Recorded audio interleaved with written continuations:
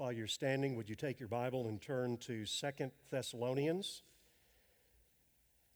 2 Thessalonians, we continue now in a study verse by verse through the book of 2 Thessalonians. We've completed 1 Thessalonians, and by God's grace, we've come to chapter 2. And this will be a several-part sermon dealing with basically the same theme as I indicated when I first came up a few moments ago. The second coming of Christ, I think that's a subject that all of us are interested in, or at least should be.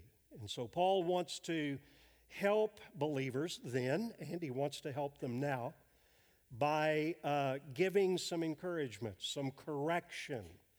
And he'll do that as we will see over the next several weeks. 2 Thessalonians chapter 2, beginning with verse 1. Now, concerning the coming of our Lord Jesus Christ and our being gathered together with him, we ask you, brothers, not to be quickly shaken in mind or alarmed, either by a spirit or a spoken word or a letter seeming to be from us, to the effect that the day of the Lord has come.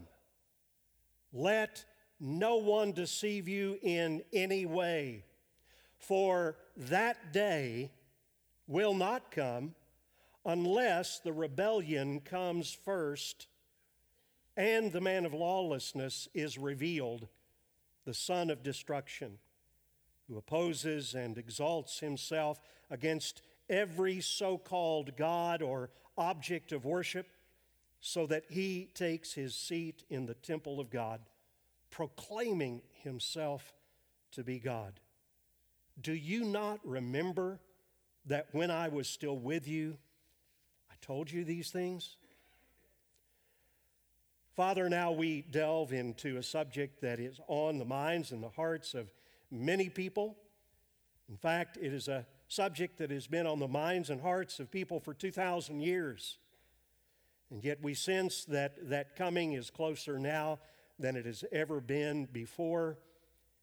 We pray for wisdom as we work our way through these and other scriptures that come to bear on this. And help us, Lord, to be prepared for that day. Help us to recognize those infallible signs that you said must happen before you come back and gather us to yourself.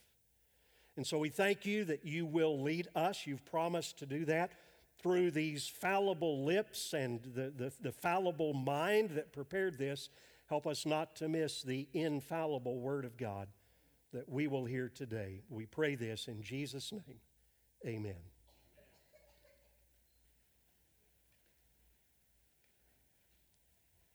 I think you saw it from the teaching or from the reading that I did just a few moments ago. Obviously, Paul is talking to the believers at Thessalonica about the second coming of Christ, the parousia. Now, you're going to see that word in just a few moments, so you don't have to try to remember it or spell it or write it down. But here is the situation. I hope you caught it. The faith of these relatively new believers had been shaken by false teaching. There have always been in the life of the church for the last 2,000 years people that have crept into the church, people that are outside of the church, who teach things that will lead the people of God astray. And so these people had become alarmed. Their faith had been shaken by false teaching, listen, to the effect that the day of the Lord had already come and somehow they had missed it. So what they were dealing with was, could I say it like this? False narratives, fake news that had caused them great emotional upheaval and even ungodly living. We're going to see how that this kind of thing is never benign.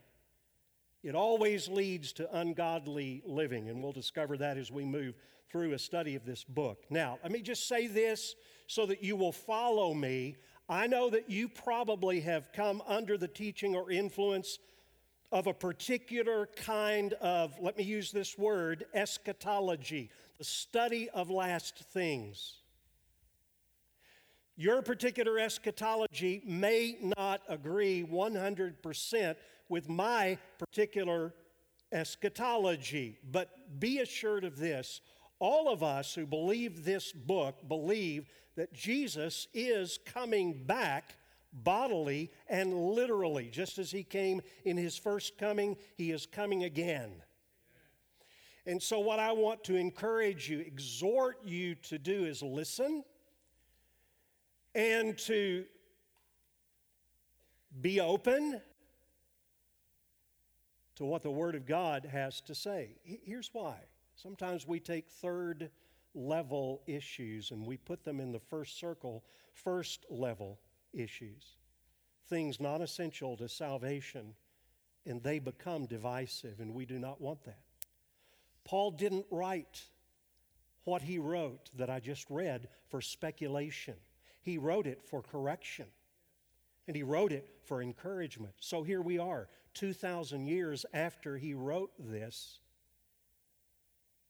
and for a lot of reasons that I won't get into today, I personally believe, you may disagree with this, but I personally believe that we are seeing the prophetic clock wind down. And I personally believe that the Lord's coming is soon.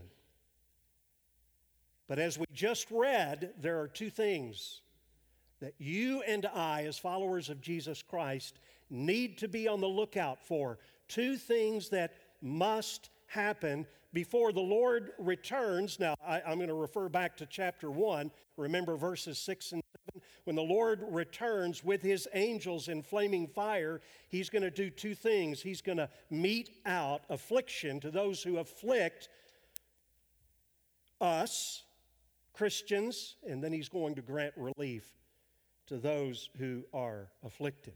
When is he going to do that? Let's discover that, begin to discover that. Let's just go. You see right there on your outline, I've simply listed the verses. We're going to walk our way through this. Verse 1, now concerning the coming of our Lord Jesus Christ, and it's very clear from the language that these two things, however you interpret them, go together. The coming of our Lord and the being gathered to him, our being gathered together to him. And then he says, we ask you, brothers. Now, the ESV loses the urgency that the King James has, because the King James keeps the literal order of this verse. And basically, Paul starts out with, we beseech you, we beg you to consider something, considering the coming of the Lord Jesus Christ and that concurrent event, our being gathered together with him. He has a sense of urgency in light of his glorious coming. Now, we're going to do three things right here under this heading, under this verse. We're going to describe his coming, okay? And all I can do is just give you a broad outline, a broad sweep. We're going to talk about the person of his coming, and we're going to talk about the work that he's going to do at his coming. So let's just look at that. His coming described. Do you realize that in 1st and 2nd Thessalonians, I always think it's a good thing for you to mark your Bible. And as I study, I read and reread and reread and reread. And one of the things that I did was put a little R right here for the revealing. And I circled it. And I went all the way through 1 Thessalonians and then 2 Thessalonians. Do you realize that Paul, in these two letters, refers to the revealing, to the coming of Christ 17 times?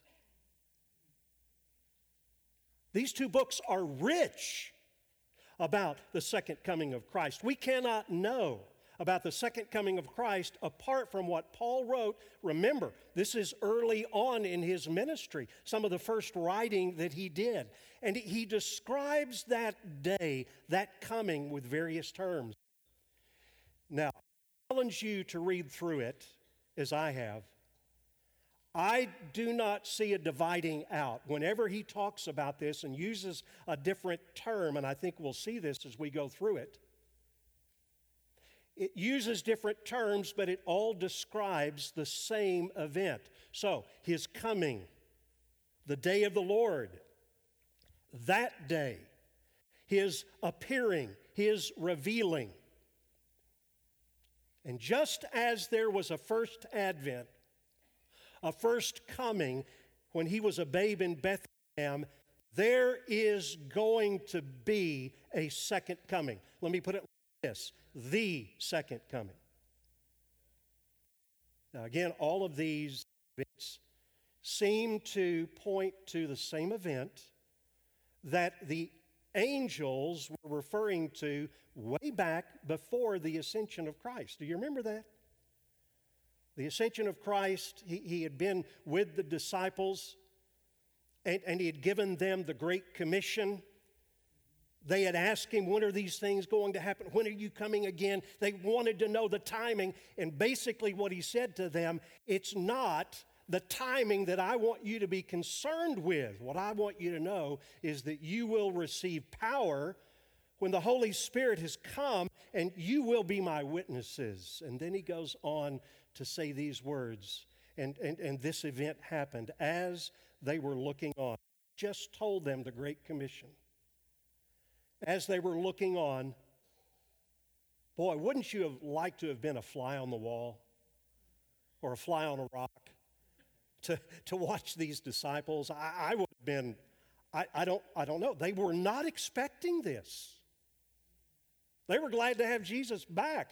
As they were looking on, he was lifted up. This is no Branson sight and sound theater, wires under the armpits lifting up. This is a miraculous lifting up, and a cloud took him out of their sight. And they needed to be shaken back into reality. And behold, two men, you can pretty much guess that these are angelic beings in white robes, said, "Men of Galilee, men and women and students of Heritage Baptist Church, why do you gaze into the heavens?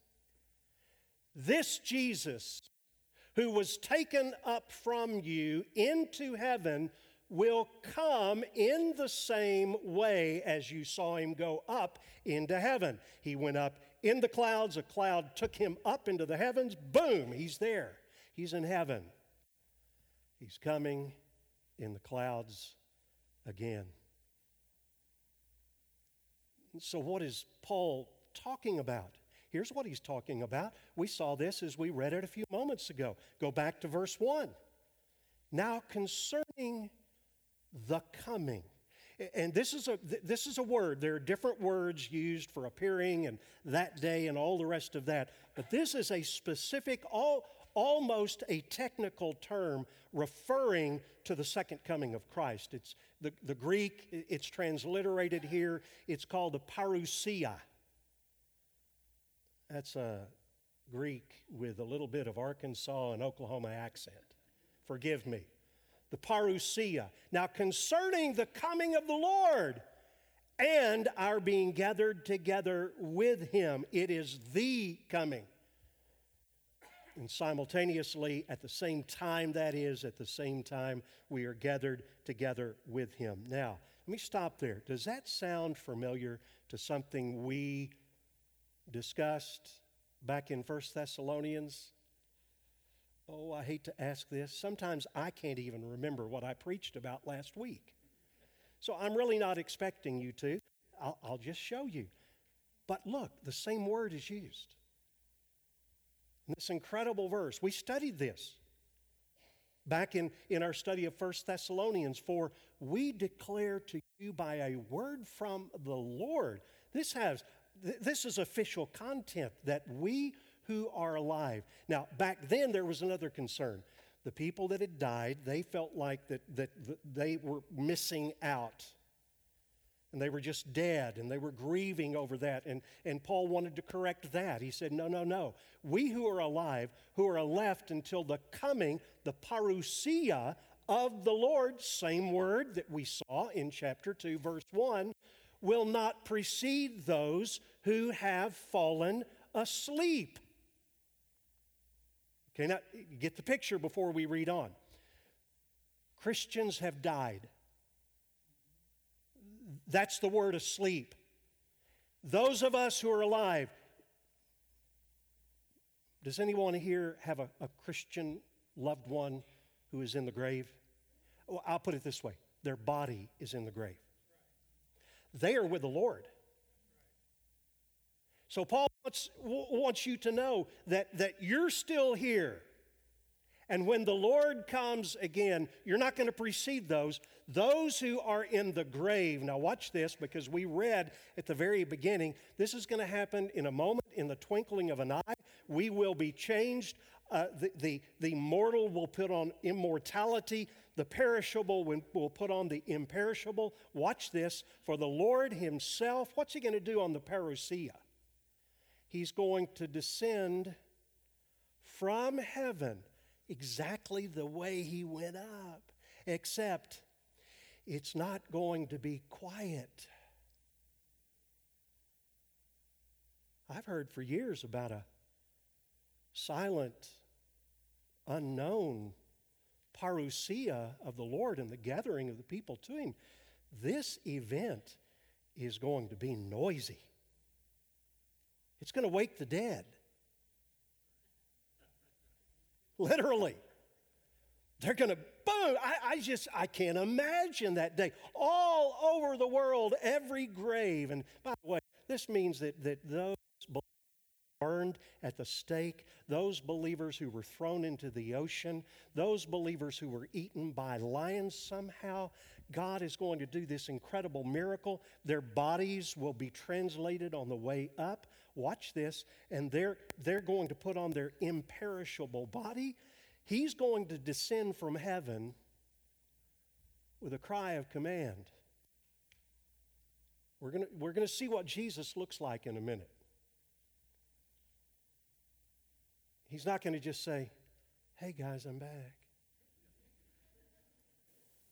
This is a cry of command with the sound of the trumpet of God, and the dead in Christ will rise first. Then we who are alive, and we're seeing all this happen around us, we who are alive, who are left, will be caught up together with them. Caught up, gathered up together with them in the clouds to meet the Lord in the air, and thus we will always be with the Lord. Now, do you see that, what I just said a minute ago? All of this is going to be incredibly visible. It's going to be loud. The second coming of Christ is going to be noisy. For those of you who've studied it, and by the way, all you have to do is flip back over one page and you'll see that passage of Scripture. And some of you might ask the question, but Pastor, what about in chapter 5 when it says the Lord is going to come like a thief in the night and like a woman who has labor pains? I guess that could be quiet. But I don't see how that it demands quiet. A thief in the night, think home invasion.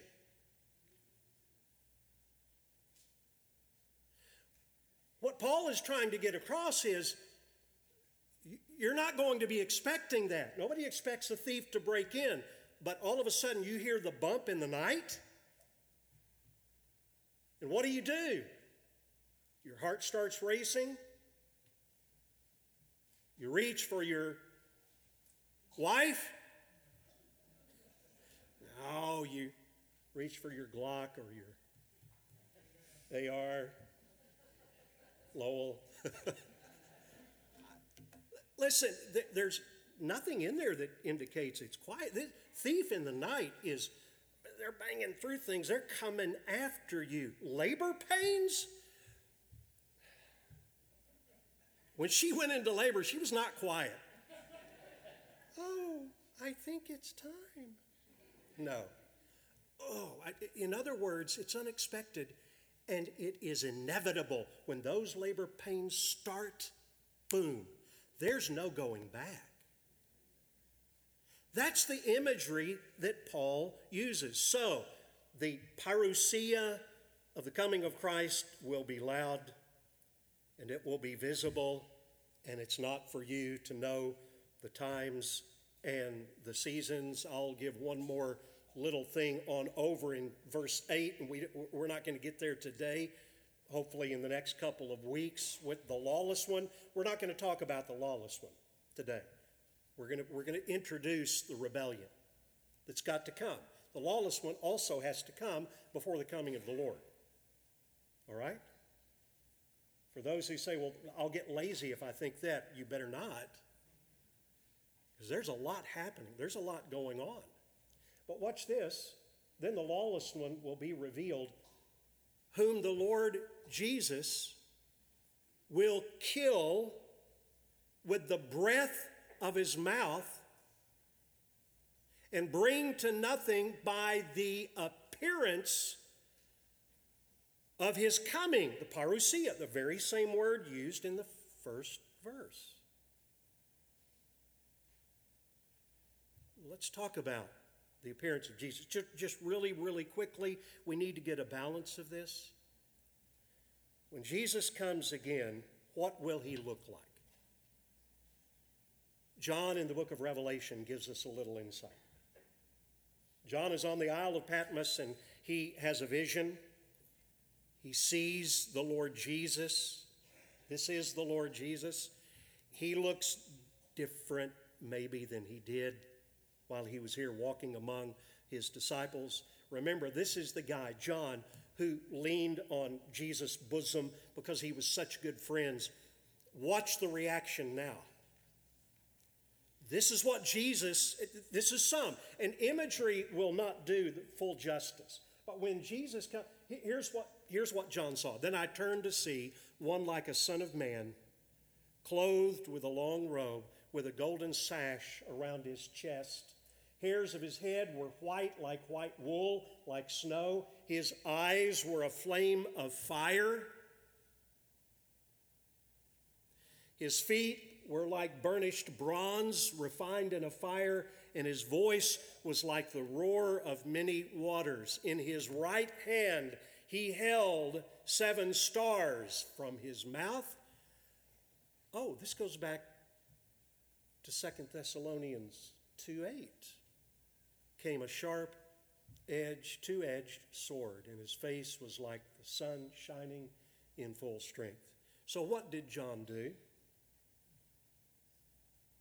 Did he go up to Jesus and lay his head on his bosom? When I saw him, I fell at his feet as though dead.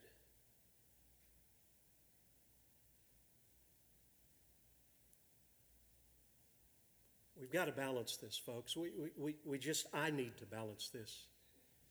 All of the stuff that is out there about when we get to heaven, when we see Jesus again, we're just going to put our arms around him and buddy up to him and my pal.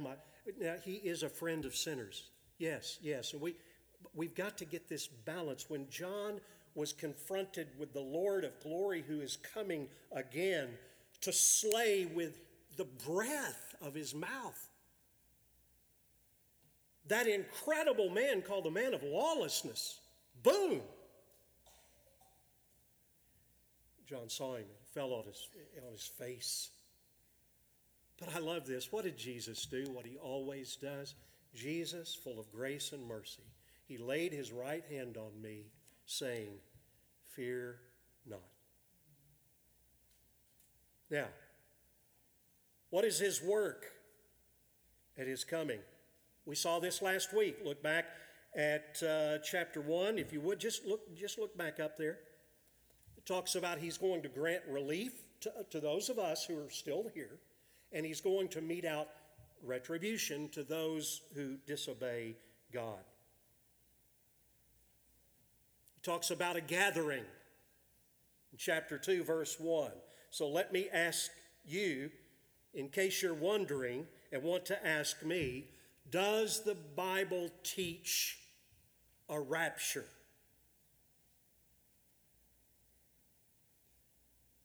You're very quiet.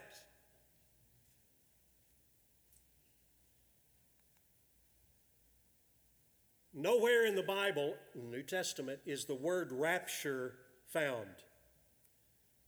But the concept is. 1 Thessalonians 2:1, we'll pair that with 2 Thessalonians 2:1, pair that with the other use of the word parousia, 1 Thessalonians 4. Now concerning the coming, parousia, of the Lord Jesus Christ and our being gathered together with him. That word means literally to snatch up, to pluck, to catch up. And then in 1 Thessalonians, then we who are alive until the coming, the parousia, we will be caught up together with them in the clouds to meet the Lord in the air. Rapture is a word that comes from the Latin Vulgate, and it means that snatching up, being gathered together with him. But the real key to this, the picture that I believe is very clear, is when it says, and I've underlined this, what will we do? We will meet the Lord in the air. And then what? Now, by the way, do you believe that all of this is literally true? I hope you do. This is exactly what's going to happen. There are debates about words. There are very good men that I quote often and that I use as commentators and all of the rest, that we don't quite see eye to eye on this. But here is why I believe that this particular picture about meeting the Lord in the air is so important, and why the rapture and the second coming of Christ, I believe, happen together. Instead of a partial and then the full second coming.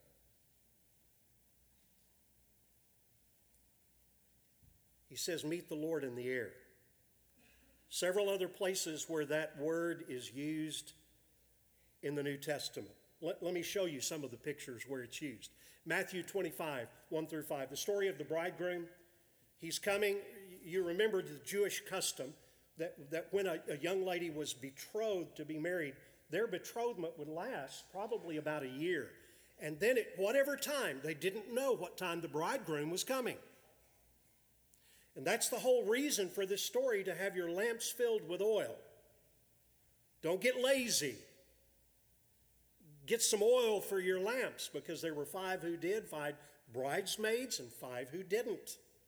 So the bridegroom comes out. Here's the picture of this word, to meet the Lord in the air. He is coming to get his bride. The 5 who are prepared, the bridesmaids, come out to meet him and accompany him back to pick up his wife. That's the picture of meet the Lord in the air, okay? Second use of this word. Paul is coming to Rome. This is just an everyday use of the word. So we came to Rome, all right, after all the sea travels and all the rest. And the brothers there, the brothers in Rome, when they heard about us, came out as far as the Forum of Appius and 3 taverns to meet us, exactly the same word, and walk with us back to Rome. Picture, I believe, that we're looking at right here, the second coming of Christ. We will be gathered up, raptured to meet him, and then accompany him back to earth to grant relief and to give vengeance to those who don't believe in the Lord.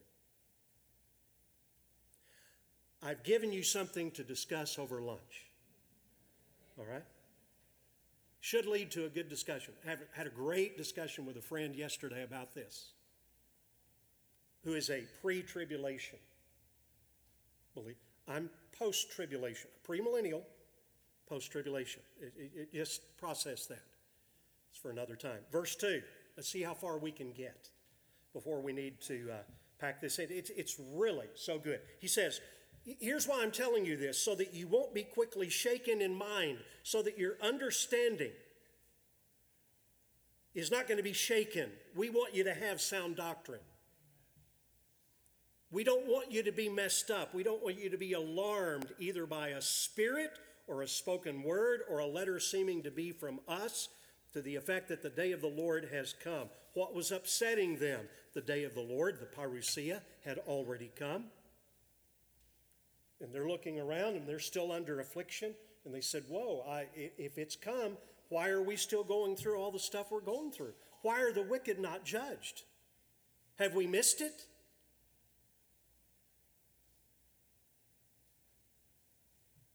Now, Paul, we don't have everything spelled out here. But it's interesting that you remember the last verse that we read, chapter 2, verse 5? Paul actually reminds them a little bit of a rebuke. He says, don't you remember we talked about all of this stuff? But he comes back and tells them, look, guys, that's why sola scriptura is so important. That's why being in the Word is so important. You could write this phrase down, okay? I don't know where I got it. It's not original by me, but it's good. Settled faith. They were shaken in their faith. Settled faith must rest on sound doctrine.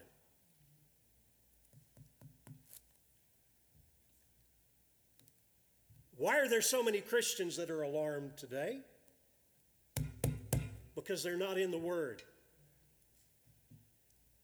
I love the psalmist when he says, great peace have those who love your law, your precepts, your word. Nothing can make them stumble. So I will say, if you're not abiding in God's word, you're open season to every, how does he say it? Spirit, spoken word, authoritative writings. This morning at our ABF, our Adult Bible Fellowship, our Sunday school class, we talked about false prophets, those who have a word from God, those who are experts. You've got to have my interpretation, buy my book. Extra biblical revelations. Listen, don't believe everything that you hear. John told us in another place to do this. Don't believe every spirit, but test the spirits. Even the one speaking from the pulpit. Test the spirits to see if they are from God, for many false prophets have gone out into the world. So, what does he do? He tells them two unmistakable things that must happen before the parousia, Jesus' return, and our gathering. He says the rebellion, the apostasy, the revealing of the man of lawlessness. And he wants us to know about those.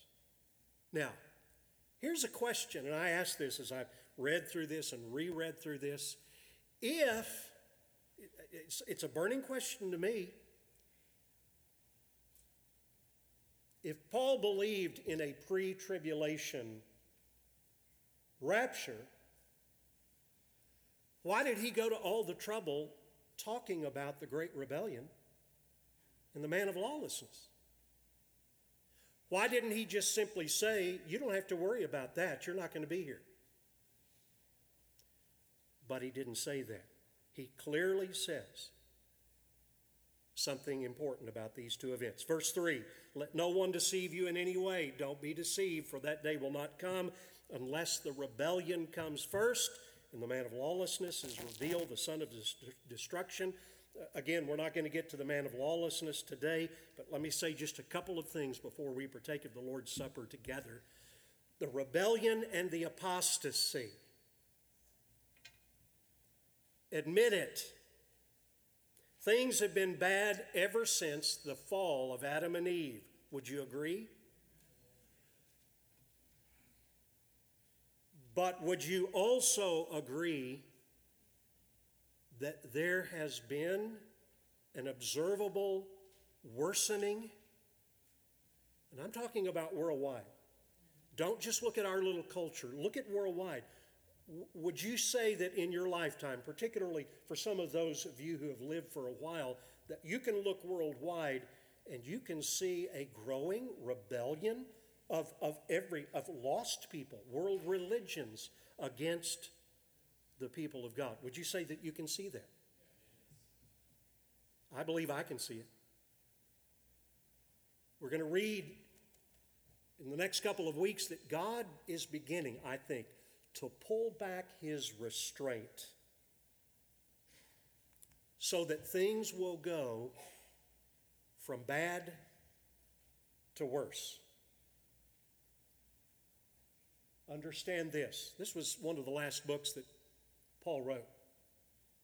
And so he's projecting ahead. He's projecting, and I think to our little time period right now. Understand this, that in the last days, there will come times of difficulty. He lists some things, and then he says, evil people and impostors will go from bad to worse, deceiving and being deceived. Do you see that? Let me just say this by way of observation. I could be off.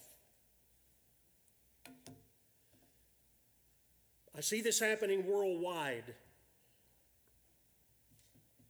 And I look back into our history as a culture, and we're relatively young. I'm talking about our United States of America. And for many of the years of my life, we have been relatively spared a lot of the things going on in the world. And you wouldn't know all of the things going on in the world unless you just saw it on the news.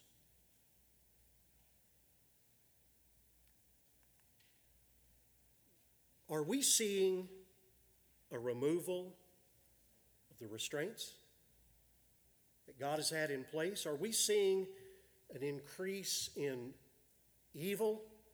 I'm talking about our culture. And even some of the things that I saw last week, I don't know how else to say it. I don't want to speak evil of anybody. But just things that are out there, it's insanity.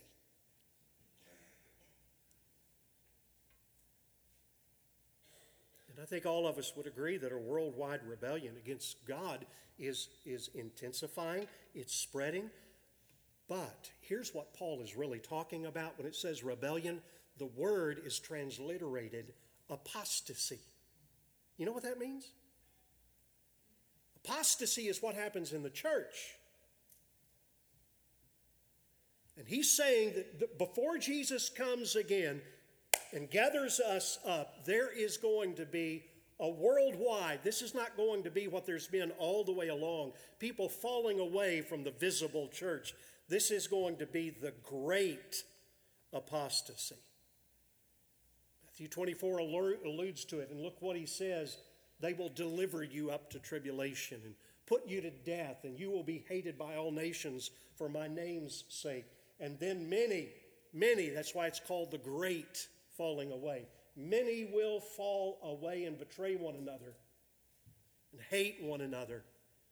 And many false prophets will arise and lead many astray. This is talking about the church, the elect. Because lawlessness will be increased, the love of many will grow cold. By the way, right after this passage of Scripture, guess what Jesus talks about next? It's exactly what Paul talks about to the church at Thessalonica. He talks about the man of lawlessness. He talks about the abomination of desolation. What causes apostasy?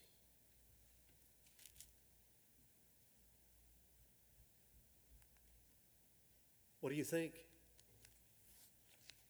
I read this article, 10 reasons people turn away from Jesus, and I thought, wow, disgust in other Christians.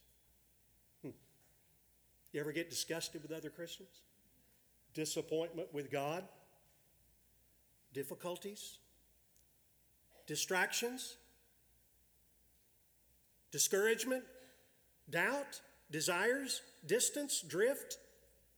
Deceit? And I thought, yeah, all of those are kind of outward. But are they the real reason? Or could it be described that people will depart from the faith by devoting themselves to anything but the Word of God? Doctrines of demons. I've said this before, and I'm more convinced than ever. If it offends you, I've got something to give to you. How could a book like Jesus Calling, with all of the spin-offs, be so popular among Christians today, when in the original editions of that, it proclaimed to be a new word from God?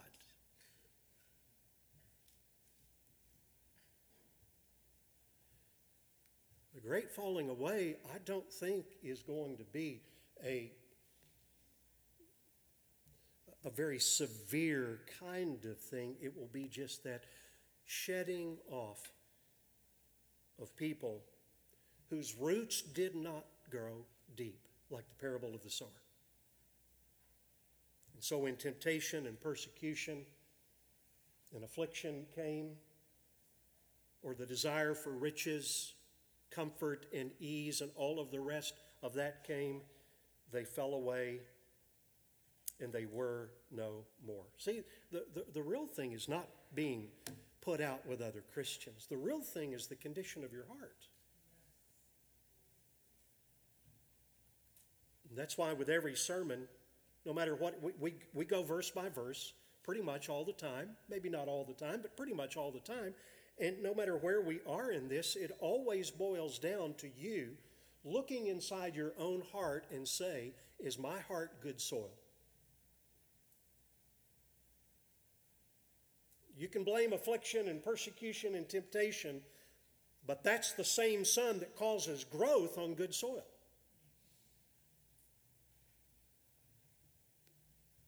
So just as Paul started out, his first words, I beg you, I beseech you to examine your own heart. Is your heart good soil? Have you received the Word of God into your heart? Have you received the gospel? That all of us who have been born on this earth are sinners rebelling against a holy God. We're under the just condemnation of that holy, just, and righteous God. But He has sent His Son to be the Savior. By believing on His finished work on the cross, by believing on Him, that He died in the place of sinners like you and me, the worst of sinners, you can have eternal life. You can know Him and know that when that day comes, the parousia, that you'll be gathered up to meet the Lord in the air. And you will always be with the Lord. Father, I thank you for the wonder of your word. I thank you for how Paul so desires for not only the church at Thessalonica, but the church at Heritage, to not be quickly shaken, to not be alarmed as they see things going on in the world, but to hope, have that blessed hope that we can truly lift up our heads because we believe that our redemption is drawing near. And so, Father, I pray that if there is anyone who, a few moments ago as I was sharing the gospel, that is here today that does not know Jesus Christ, that man or woman or student, boy or girl, would say, yes, I know I'm a sinner before a holy God. I believe that Jesus died in my place for my sins. I believe in, I trust Jesus. I pray that would happen even today.